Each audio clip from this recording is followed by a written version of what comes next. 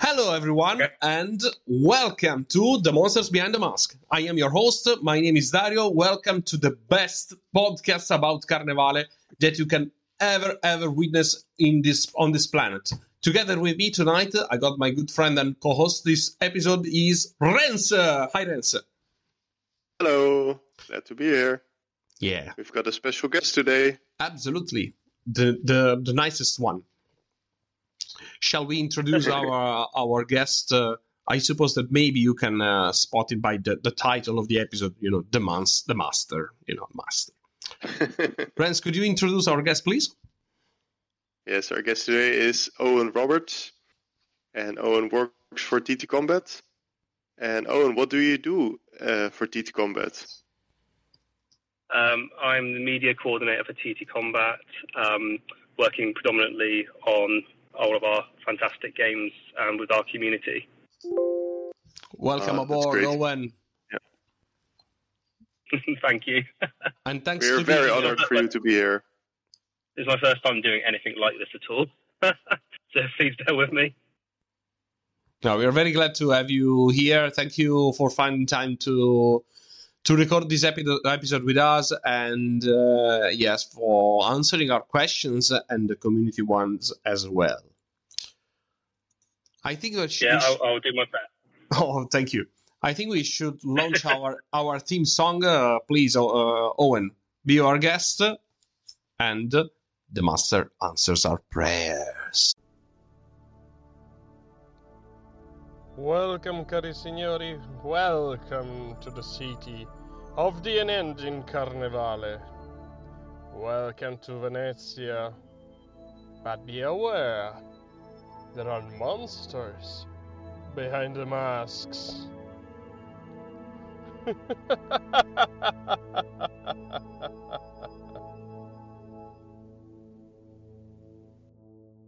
But before starting to fire up our questions, Owen, can you talk a bit about yourself? We would like to know exactly what you do in TT Combat and maybe a bit of your past as a wargamer too. What do you think?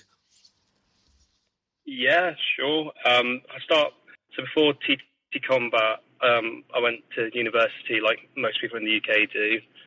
Not really sure what I wanted to study, so I ended up settling on film and media and marketing.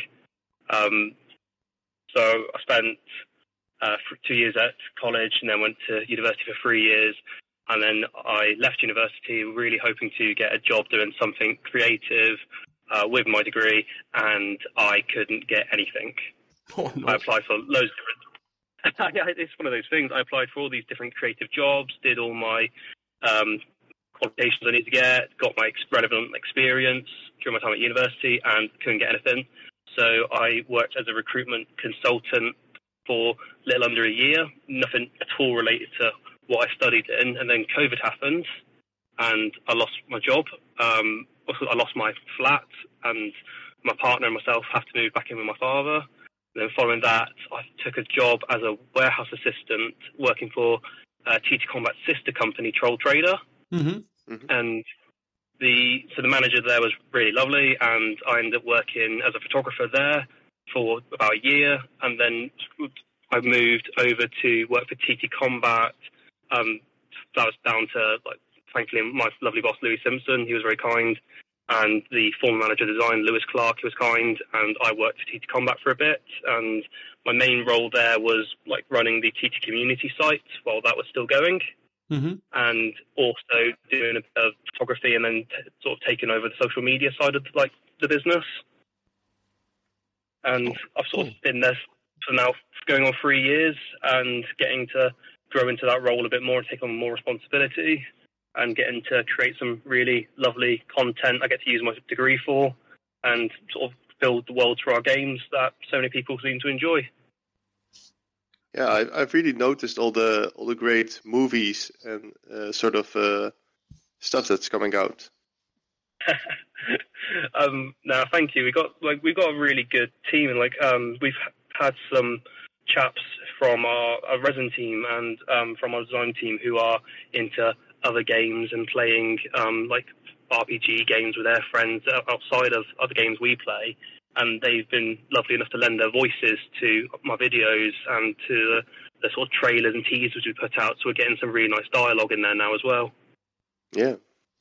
They're usually great. I love them. Yeah. Usually. So, are you our gamer, or working in TT Combat has been like an happy incident? I would say TT Combat started off as sort of a happy accident, if I'm being like perfectly honest, sort of thing. It was COVID. I joined TT Troll Trader during the COVID sort of pandemic, where everyone was struggling for work and everyone was really struggling to get by. And I took just a job that I saw, and then I was just really, really fortunate to make some friends at the business, and also the director of the business, Louis Simpson, was really kind to myself, and he sort of pushed me to sort of try and push myself a bit more in the business and thrive, and gave me the opportunities, as did Lewis Clark, the old manager at TT Combat, for the design department. He sort of gave me an opportunity to be there as well.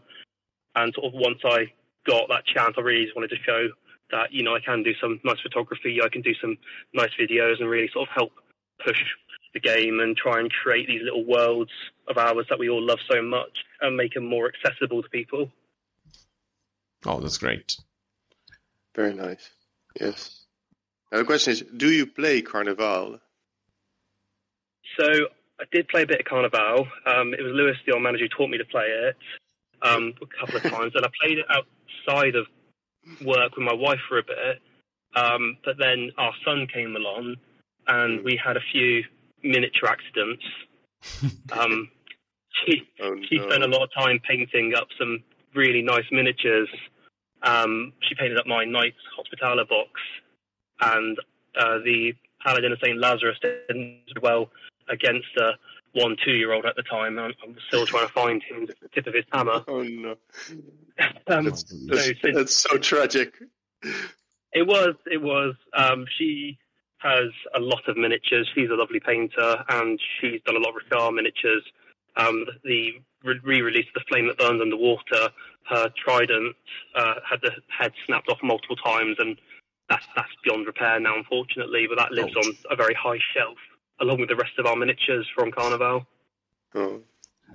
Well, when I had my daughters, I just moved all my collection into the basement and closed it. They're not allowed to come in here. No, I'm just kidding. Now they're grown-up girls. Yeah, it's one of those things where we both play more card-based games now, like One Piece card game we both enjoy from Bandai Namco, and we both enjoy like Magic the Gathering. But we both said, as soon as he's in school and he's a bit more aware of okay, let's not touch these miniatures, let's not touch these. We both want to play some more Carnival again. I see. Well, this is a Carnevale podcast, so I expect a lot of questions about Carnevale, of course. But bear with me, you will answer to questions about other games as well, if you are willing to, of course. Renz, I will answer as much as I can. Oh, thank you very much. Well, Renz, there is a question on top of everyone else, both from the community and from us as well. The lore of Carnevale. What shall we expect after Blood on the Water? About the lore and the prosecution of game from a background perspective. Can you share anything about that? I can share a little bit. We're really sort of happy with where Carnevale was left off, following Blood on the Water. The reaction to that sort of expansion book was really positive from the community. They raised a few good points about where the story could go next. As we know, sort of Malta has fallen.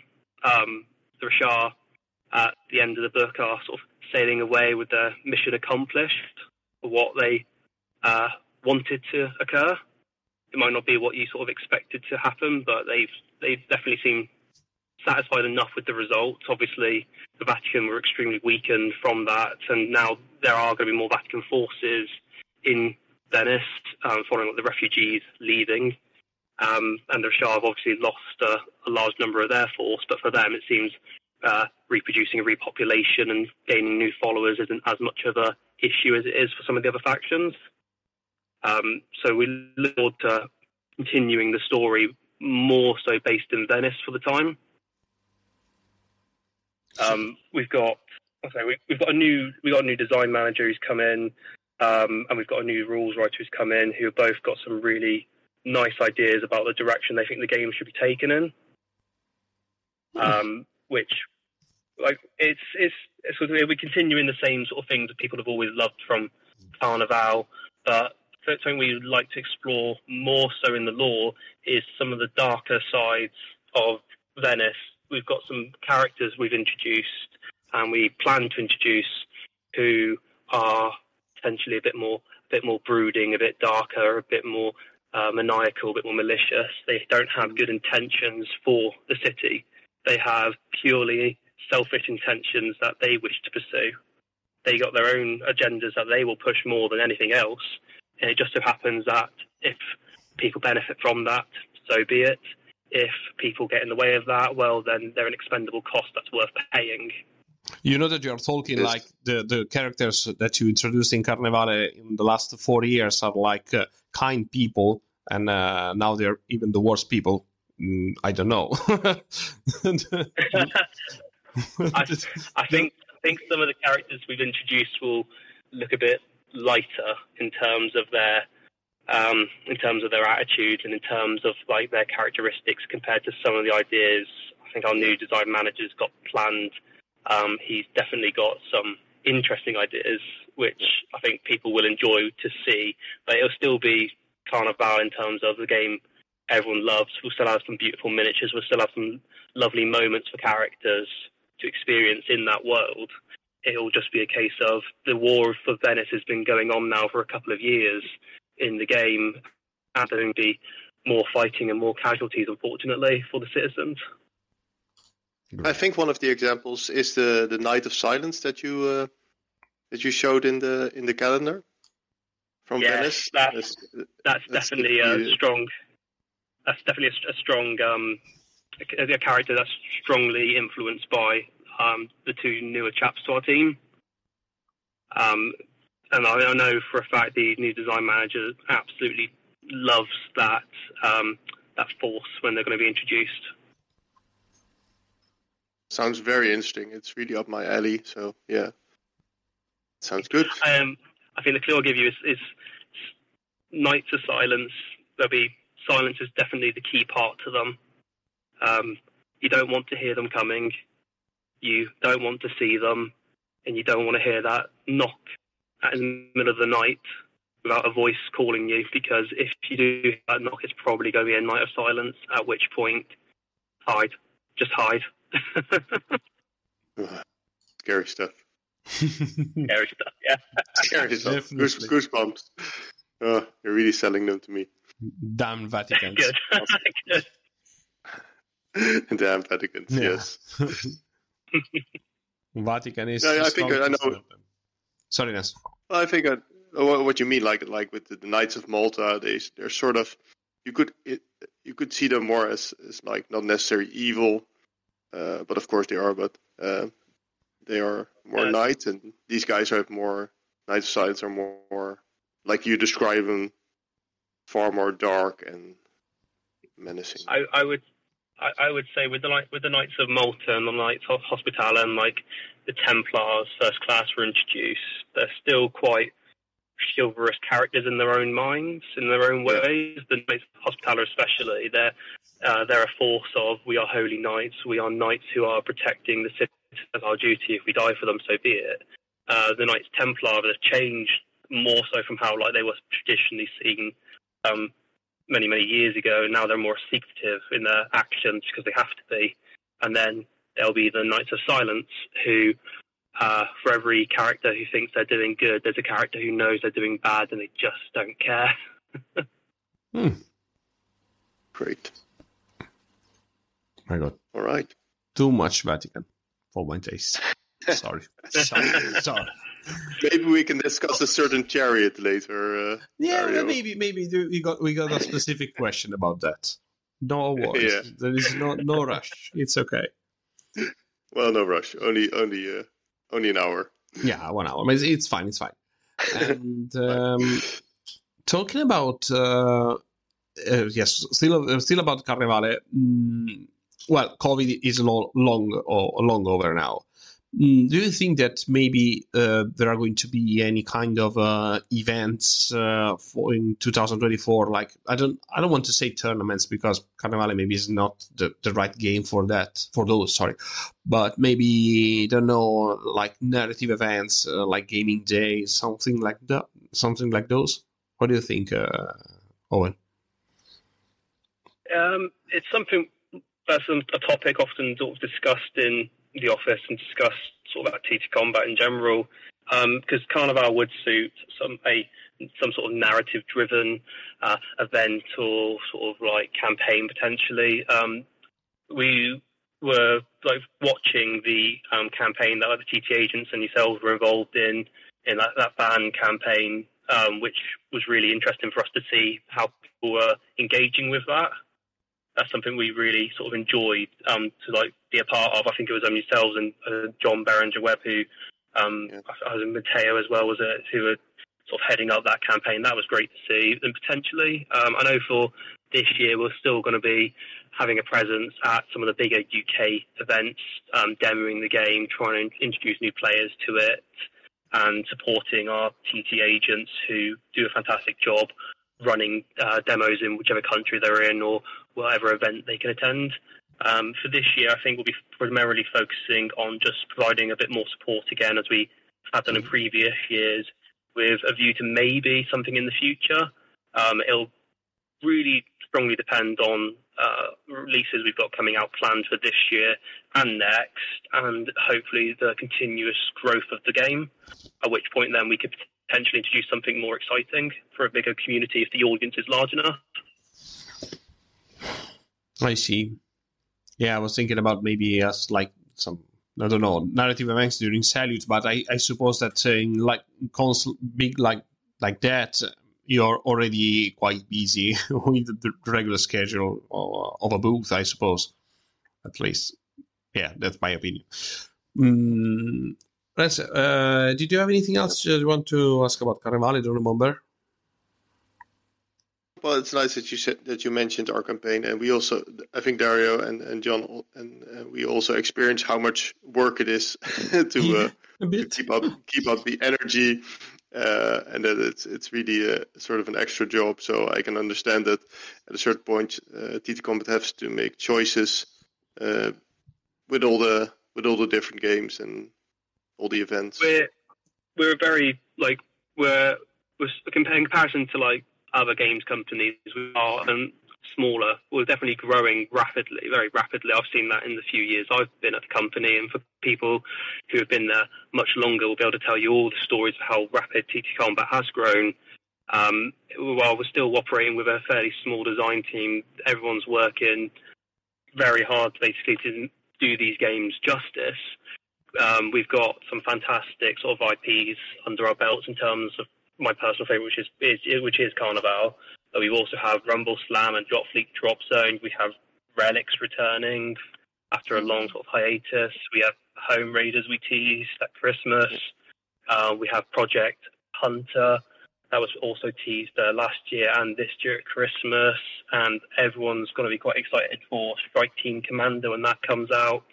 There's so much going on, like behind the scenes, with everyone working really hard on all these different IPs. And unfortunately, it sometimes is a bit of a juggling act, trying to, okay, what do we need to focus on for this community, or what do we need to focus on for this community? Yeah. And 9 times out of 10, we can just about manage all of it. And then sometimes we do have to like take a step back for a little bit of time just to get that other project across the line, and then we can jump back onto the things we really, for myself, I really like working on, which is Carnival. But like an example of our community has been so great is like with our Relics relaunch happening this week for us in February, we didn't have a complete set of the lore available, so we put out a message to the Relics community basically on the miniature page, and so many people reached out to us, just excited to see this game's return, where we managed to get a copy of the first edition as a PDF we could edit. We got that on our website, made it available for free, so people could read that lore. And it's the same with our Carnival fan base. Without the support we get, we wouldn't be able to have the games in a situation we currently have them in, without, again, like with yourselves at TT Agents and with this podcast, and with people attending the events and coming to meet us at events, and going to America to meet our friends at Lafayette Games over there. We wouldn't be able to do any of this, so we're just really grateful to have that opportunity to work with our community to get that done.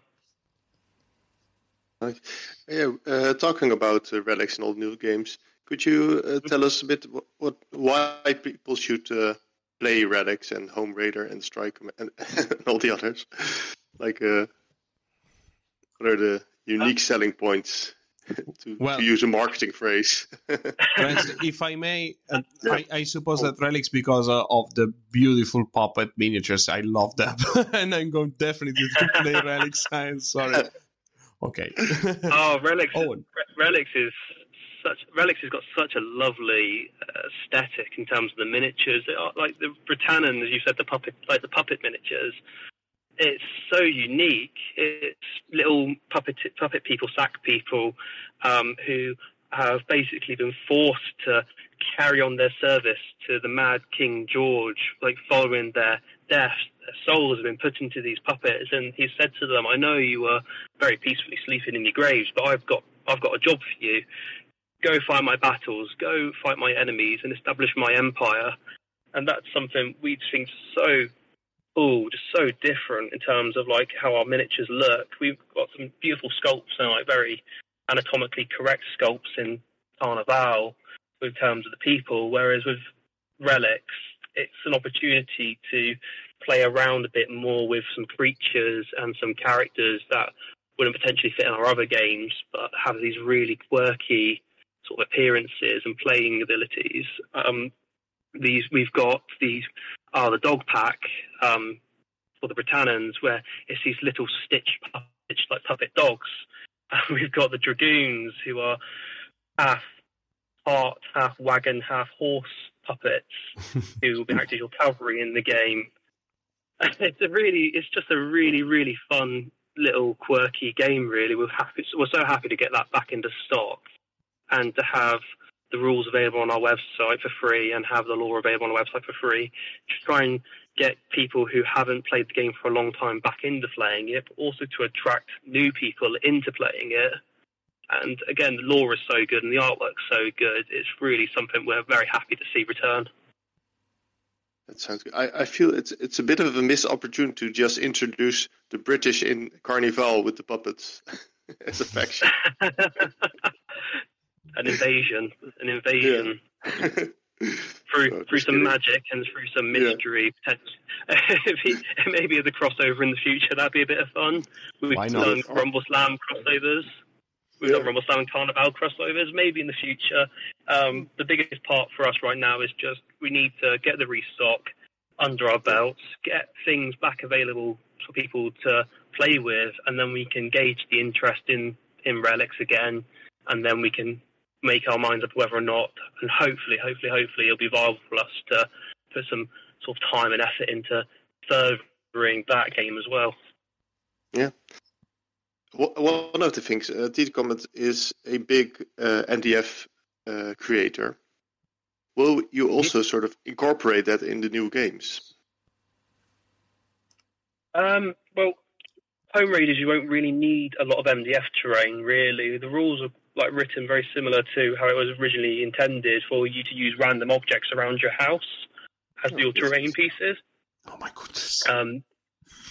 So obviously, we've seen some videos of people using biscuits and wrappers and bits of recycling, spread it around the tabletop, and there's your terrain pieces. It's a sort of small soldiers, small creatures battling it out and having their mini sort of skirmish around your house. You're not meant to notice them, but they're there all the time. They're there waging these little tabletop wars around all of your household objects. There's a potential scope for it, maybe more so in Relics. With Relics, though, as we've seen from a lot of previous people playing the game, it's more They use hedges. They might use some little barricades. They might use some rock formations. It's more about the terrain on the tabletop, less so about the larger structures, as you might expect to see or use in like Carnival. Mm-hmm. But it's not a no. It's not a sort of a yes. We've got a really, really like fantastic MDF designer chap called Johnny who like handles all of our like in-house MDF now, and the stuff this chap can do is unbelievable in terms of functionality in his buildings and the scale of his buildings.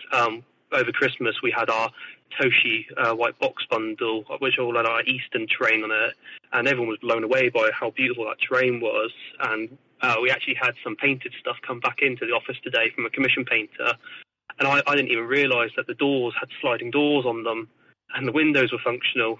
So that was all fantastic. So we'd love to see some of that functional terrain potentially make its way into more of our games. Yeah, talking about going back to Carnival, there was this amazing MDF House of Virtue building that looked really great. Really Is this big. the start of more faction-specific MDF kits? That's something we hope to play with. House of Virtue is definitely the sort of first MDF-themed sort of faction kit for sort of quite a while, really. We had the Church previously, which was suited Vatican players more. We saw one or two Richard players use it and turn it into like a sort of Brian to Dagon. The House of Virtue is really themed around the guild, and that was designed by a chap he's in charge of our art direction actually, called Ben. He's a previous MDF designer, but he's fantastic, as everyone saw with that kit. We hope that we can explore potentially some more faction-specific MDF kits in the future. It'd be really nice to get a few more buildings that reflect the factions who occupy them. Sounds great. Super cool. Yeah. Well, Owen, since we're talking about the stuff you make, basically, like MDF and the material you work with, I had a question from the Italian community, and I'm willing to ask because yes, this guy actually asked you if you are sticking with resin for your miniatures, or you plan to move to other materials like, I don't know, plastic, or I don't think back to metal, of course. It's really expensive. And are you still making everything in-house, except, I suppose, the plastic kits like Drop Fleet and Drop Zone that the old Hawkmoor Games production, I don't know.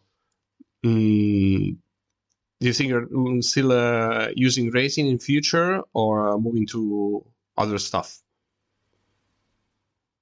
I can see us using resin for the foreseeable future. We've got, as you said, the production is predominantly done in-house. We have a very, very dedicated resin mold-making team. Each individual in that team has been with the company for years. They're great at what they do. They know what they're doing. We have a mold department downstairs where we'll use the resin, we'll fill our own molds. We'll have people demolding. They'll go straight to assembly. Resin gives us the opportunity to control the production process a bit more ourselves. We're not relying upon other businesses or other individuals outside the company. It means that we can constantly get things that potentially go out of stock because they're sold out back into stock so much quicker than if we were relying upon a sprue to be made up. There are definitely benefits to plastic. We do have our sort of number of Drop Fleet ships in plastic, and the sprues are very popular with people. So potentially in the future, it'd be something we'd look to explore with. But for the foreseeable future, it's definitely going to be a resin world for us, and it's what we're used to. We do like it. And again, it's one of those things where we've been doing it for so long now. It'd be a bit strange for us to be, if I'm being honest, to divulge away from that. Okay, see, thank you very much. Yeah. Okay. One thing I was wondering, so you also mentioned Strike Commander, Strike Zone Commander, right? Oh, Strike Team Commander. Strike Squad. drop Strike Commander. I knew it Oh, wasn't the game with 1,000 names. The game with 100,000 names. Everyone wants to name that game. I'm sorry, we've named it Strike Team Commander. I remembered the strike part and commander That's part. okay. I had a debate with somebody about the naming of it, and they went, no. It's Drop Squad Commander, Drop Squad. I said, it doesn't work. He went, what do you mean? I went, well, you drop your ships into orbit. Okay, you'll drop your troops into the battle zone. If I drop my squad, I'm just dropping them to Earth. Gravity's going to win. Yeah. You just got to go flop on the bottom. That's it. My soldiers are wasted. So, nah, Strike Team Commander. Makes more sense. We still don't agree on this. He's an admin of the TTH, but it's still a fun debate. It will keep the game alive. Absolutely. But I was wondering, are you going to you're going to have new rules? I was wondering, are those rules going to be based on, for example, the Carnivale rules, or are you going to invent a new rule set? I think that game will have more of a rule set in keeping with the sort of larger Commander universe laid out by Dave Lewis and Scott Burns and our rules writers. It will definitely sort of have some elements you'd expect to see from Carnivale in terms of it's a 28 to 32 mil tabletop game, but there definitely have been a lot of work on the rules for that game to feel unique to it. So I wouldn't want to say it's too dissimilar to Carnivale or to Drop Zone Commander. It'll be something entirely sort of not unique to itself, but definitely friendly for new players to get into, which everyone will be a new player except for us in the office. But it'll be easy to pick up.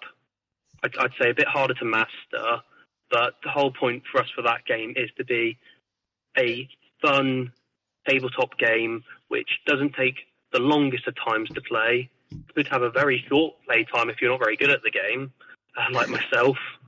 But if you are very good at that game, you can make it last an hour, hour and a half, maybe 2 hours if you're very, very, very good and very, very annoying to play against. And you'll have some lovely miniatures, and as we've already sort of shown, some really nice usable terrain. We showed off the board at Christmas, from inside the board. It's designed to look like a Art Deco lobby for a building where you might be having one of your skirmishes. So the terrain will definitely play a part in that, and your movement will be very critical.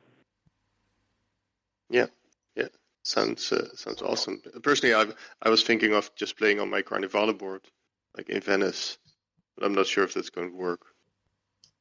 Everything works. I think if you're determined enough, you could give it a go. But if you do give it a go, you'll have to let us know how you get on with it, because I'd be intrigued to see how that works. I will definitely share. Yeah. Good. I think there's one last game that we haven't mentioned yet, and I think it's currently in the Kickstarter. Is that correct? Half Tilt. Half Tilt. Half Tilt, a jousting game. Yeah. That's just finished Kickstarter. It funded quite quickly. We love the reaction everyone's had to that. That's been great. It turns out people are really, really interested in watching some halflings jousting. Yeah. Let's just say that you in Combat have a deep kink on halflings. What's wrong with you? Oh God, halflings.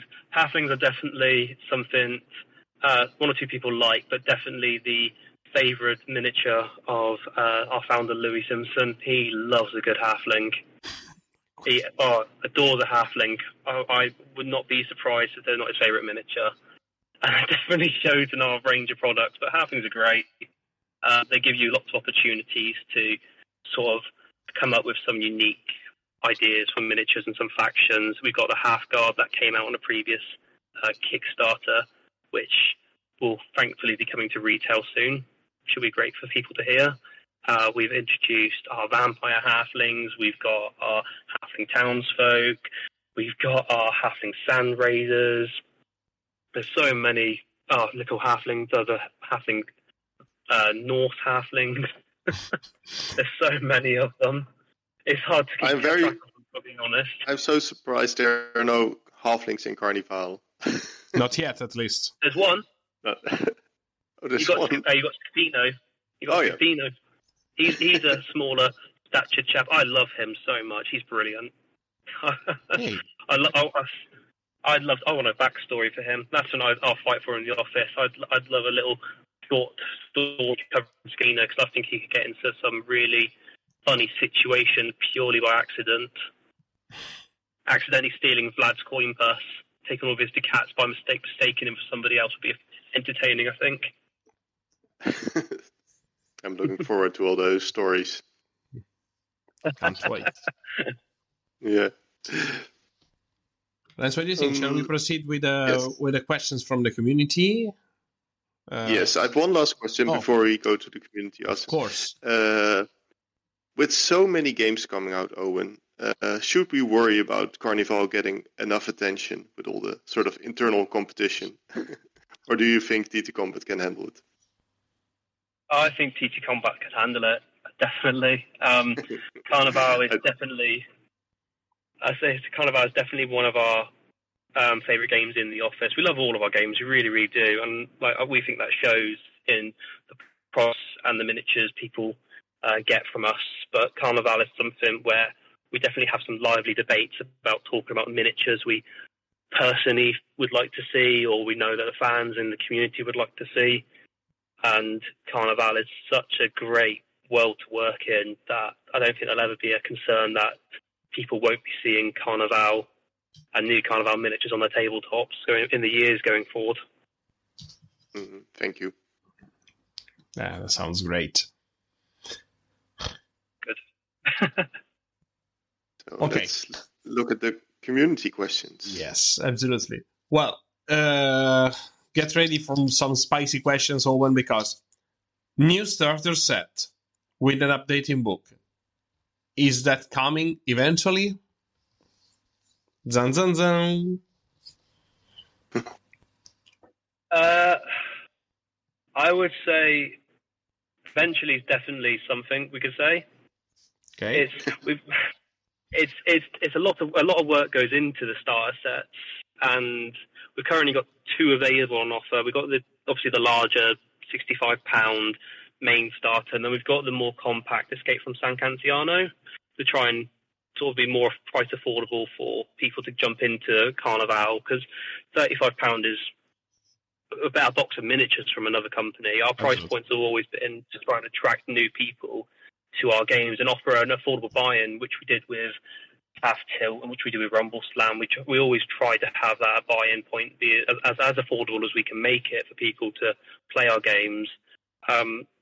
The Carnival 2-player starter set has been out for quite a few years now, as has Escape from San Canziano. So that's something that is a discussion for us in the office about finding the right time for when a new starter could be needed. Because we do constant FAQs and we do constant updates on the game, and we try to keep the gang builders as active and available as we can, it's a hard one to gauge really for us.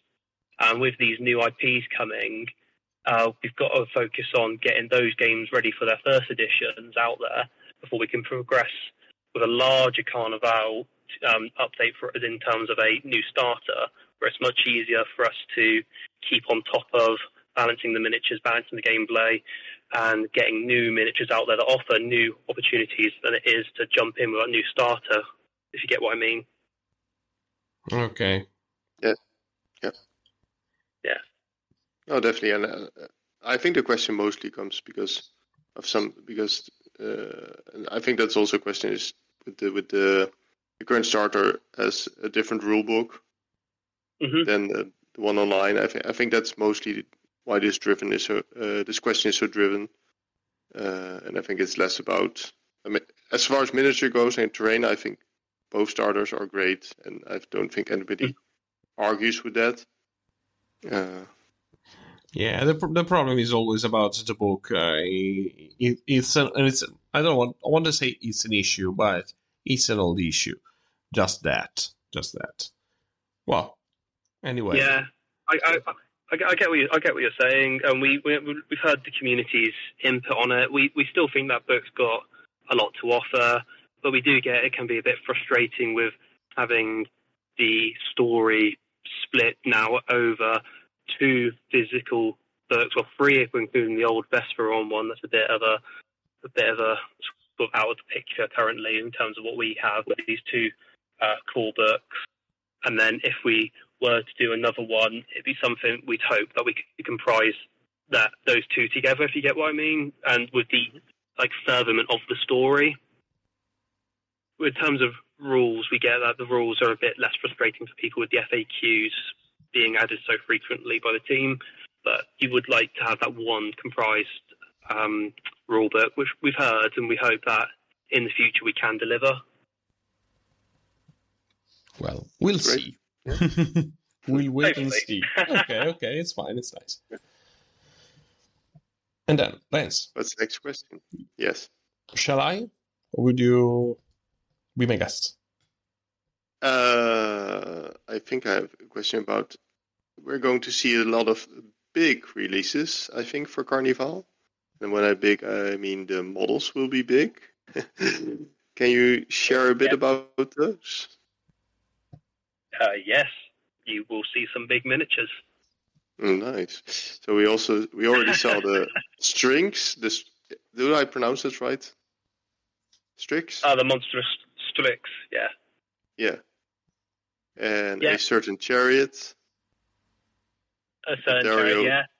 Yeah, Dario feels personally attached to. Absolutely. I got a connection with that model. Yeah. It's yes, we're going to be having some big miniatures for Carnival. This is really strong input from the new design manager, Jason. This is definitely something I know he's really looking forward to seeing, is these big miniatures in Carnival that will be usable in-game. That's got to be a key part of their design. They've got to be usable, but they've got to be fun. They've got to be something the factions don't currently have. As we've already seen, the Monstrous Strix is going to be the largest miniature the Strigoi have. It'll probably be the largest miniature the Strigoi get. We said the well it's crushing is the right scale to the ones currently on your tabletop people have purchased previously. That gives you some indication of how big this monster is going to be. And I'd say the Pulcinella cart or chariot, which people really love to see, will be another real big miniature, which I think will be closer in size to something like the Doctors have with the Unholy Union. It'll be much bigger than anything the Guild has previously had. And it will be quite interesting on a tabletop. But we're really, really excited for these pieces. This is the benefit of working with InRes, and we can produce these large miniatures in-house, which definitely helps us to keep costs competitive and affordable for people. But it also means that it's great for us as well, because we can plan ideas out more easily for the 2 factions we've already sort of teased. But if we're going to do it for 2, it makes sense to do it for them all, doesn't it? Mm. Sounds good. Awesome. We love to know what people think are going to be introduced to them. Is there when? I would say with Strix. I would say the Strix is probably going to be ready first. As we've already showed, we've shown off the artwork for that. We've shown off some shots from the sculpt. Currently that's been prepared, and that's a bit further ahead than the other larger miniatures. We hope to have that ready for this year. That would be our goal, I'll say. To have it available this year would be a really great achievement for that, and to have a miniature the size we've never done before for Carnival available this year would be I think a real good achievement for the team. And then if we can get some more progress made on the Pulcinella Chariot, then we would love to get that out as well. But I think we'll see the Strix first. Okay, cool. Thank you very much. Yes, you heard it here first. 2024, hopefully. Yeah. Finger crossed. Well, fingers crossed. Last question, because we only have 10 minutes and then we have to say goodbye. This is the spiciest one.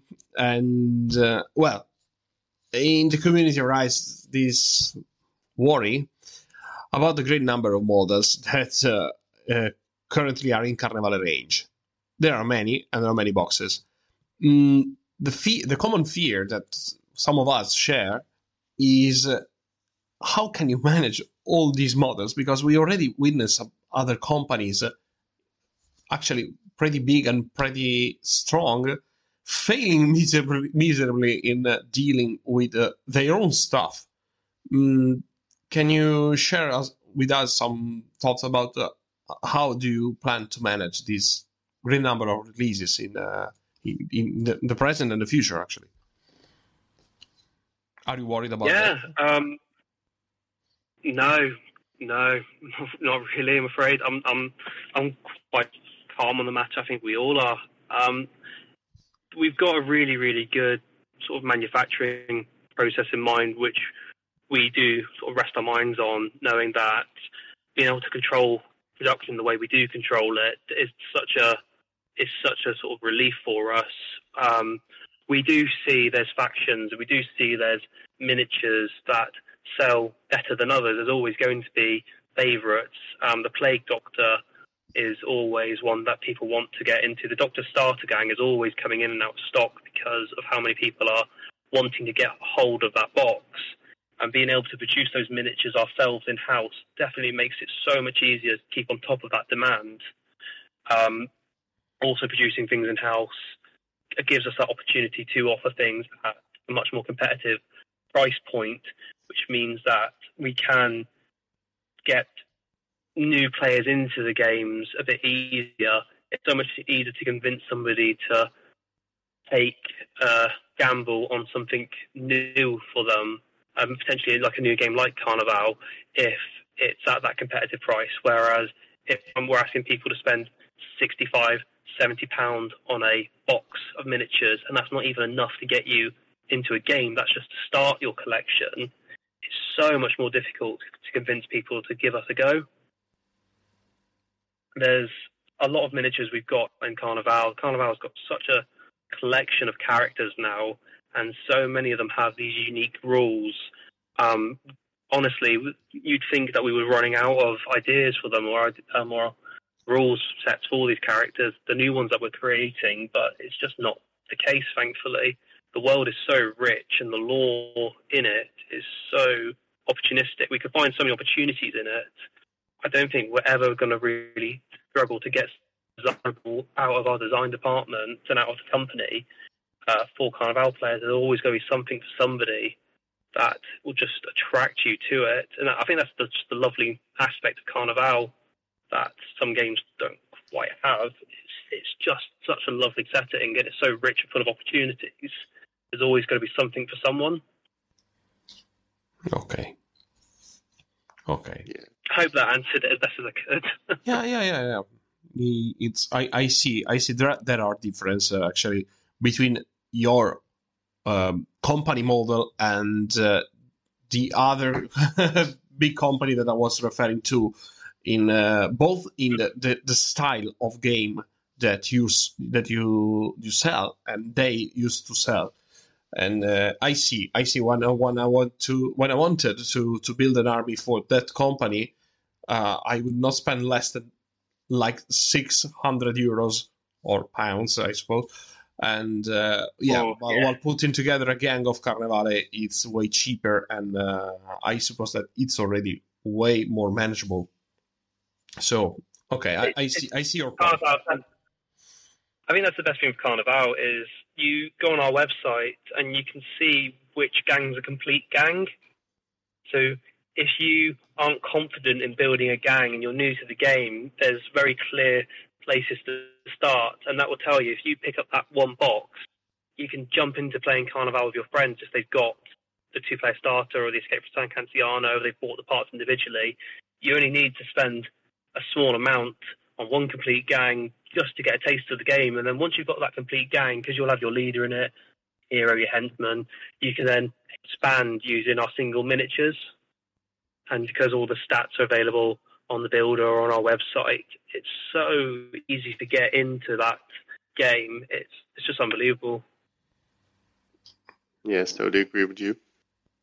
Indeed. Owen, we're almost out of time. Is there anything you want to share with the community that we have not asked you? I think that's, so I just like to say, I like to just thank our community for obviously all the support they've given us over the years and for the continued support they do provide us.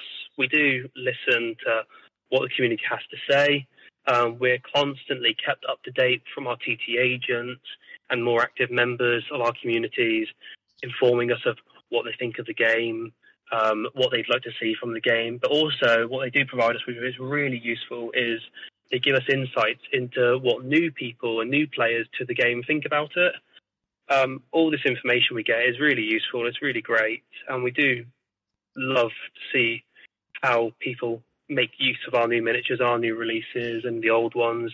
We're very active on social media. We're very active over email. We want to have your input because at the end of the day, you guys obviously do enjoy our product. We want to know that we are listening, we're here for you. And we just want to see as many people as we can playing Carnival, all of our IPs as well. We're a games company. We want to have fun with this. And so far, we think we've managed to deliver that, but we want to continue to do that. So thank you for the support we get. And we just want you guys to know that we're really, really excited for this year and for next year and for the year after and the year after and the year after that. We've got so many things planned and so many opportunities we can take Carnival in with our team that are so dedicated to our games. We really, really sort of look forward to bringing you new stories and adventures and miniatures and characters for years and years to come, and just keep being active in the game. If you are new to it, if you've got any questions, the TT agents, there's the staff members ourselves, and there's so many players for these games now. Reach out to them and get in contact because we're a friendly bunch. Miniature wargaming doesn't always have the best reputation, but it's not true. We are a lovely, friendly bunch. Give us a message and we'll get in touch and we'll hopefully get you in the right direction to playing your first game of Carnival. Awesome. Thank you very much, Owen. Thank you for being with us, Owen. No, thank you for your time. It's precious. No worries. I hope I answered your questions as best as I could. I think so. Yeah. Well, you satisfied good. Rens, since Owen is our guest for tonight, I suppose that the closing line should be his honor. What do you think? Of course, yes. Owen, do you know the closing line? Of course, I suppose. No. He doesn't know. He doesn't listen. I don't know. I do listen. I'm sorry. The closing line is Arrivederci a Venezia. And you should do the honor. It's Italian, so it's pretty difficult. Arrivederci a Venezia. I'll try. My grandmother was Italian. No worries. So it's Arrivederci da Venezia. Okay, acceptable. It's pretty decent. I don't want to offend anyone. No worries. No worries. Our language is pretty hard, so it's fine. Well, thank you for being with us, Owen. Thank you very much, Owen. To you, absolutely. And thank you for our audience for participating in this interview, even if indirectly through us. And now, when you have to say the line, say the line. Arrivederci da Venezia. Very good. Excellent. Goodbye, everybody. Thank you. Goodbye.